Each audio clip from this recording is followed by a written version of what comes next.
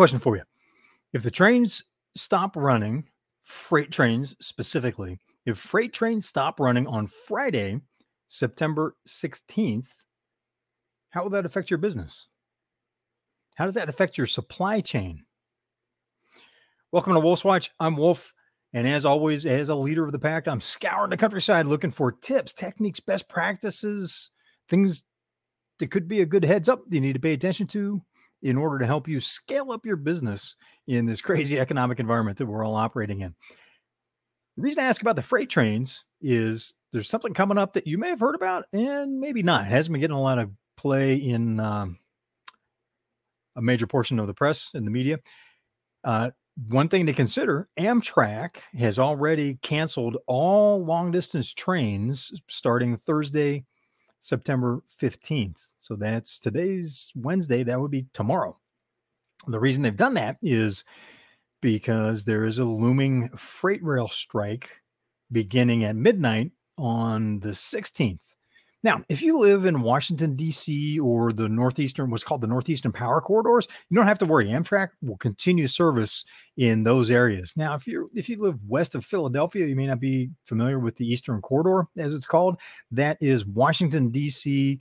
and the connection by commuter train, to all of the major cities like Baltimore, New York, Philadelphia, the areas where the politicians and lobbyists live, so that none of those trains will be disrupted. Amtrak has announced that will be fine. If you are going, say, from Chicago to Des Moines, Iowa, you're out of luck. There's going to be no train running. And here's the reason why. There are 10 unions that are negotiating with the freight rail lines to, a new labor contract. And two of those unions have not approved the contract, and in fact, one has outright voted it down and rejected it. So unless there is a contract, unless something's agreed to between right now and midnight on September 16th, there will be a strike that will be supported by all of the other unions that will bring to a stop all of the freight rail lines. And most of Amtrak's trains, long distance trains outside of the Eastern Corridor, make use of freight lines. They lease some of the freight rails and use when there's empty space between freight trains, so they won't be able to run on those tracks. Now, back to the question I had: how will that affect your business if it were to happen? Right? This isn't a gloom and doom presentation. This is a strategic thought exercise. If that were to happen, how would it protect or affect your business? How long would it take to affect your supply chain? Like, for example, most metropolitan areas have at most 30-day supply of food. Most foodstuffs are moved by train at some point. So say within 30 days, a city like Los Angeles could be running into food shortages if all freight rails were to stop that long. How long would it take to affect your supply line? Now, this should be something that's addressed right after what happened in 2020, the great lockdown, right? For your 2023 plan, you're including supply chain considerations, correct? Well, let me ask this. You have completed your plan for 2023, haven't you? Look, it's mid-September, right? So anything that you plan and implement now will not be bearing fruit until most likely somewhere in mid first quarter, more, if you're honest, more likely second quarter of 2023. Think about that. How long does that take? If you make a change today, if you do something new today, how long does it take for that to become dollars in your business bank account as a result of sales? And that includes the marketing time. That includes any prep that you need to do before you can actually market the change. If you're doing some new service, some new product, how long it takes to market it, how long it takes to convert that into a sale, how long it takes to collect the money after the sale's been made. Now, if you're an e-commerce czar, maybe you can make a change tomorrow and you're getting money in your bank account the same day.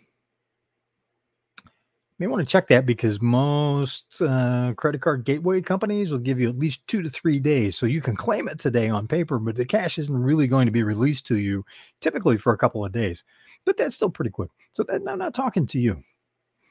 I'm talking to you as a business owner, professional service, manufacturer, something where you're out making sales and then delivering a product or a service to someone over a period of time. How will that affect you? Depending on where you're living, how will it affect your electricity? Even if you are an e-commerce person, you can't do much e-commerce if the electricity is off. Either at your office or wherever the server center is at that you're running your business on, you're most likely using somebody else's server farm. Well, what happens if they can't run? Because we rely much, much more on trains for moving oil, gas, natural gas, liquefied natural gas. There's that awful dirty coal that still gets used to generate electricity in some areas. So we do that because that is the alternative to pipelines. And, we want to be environmentally friendly, so we can't have any new pipelines. So the trains stop, so those will stop.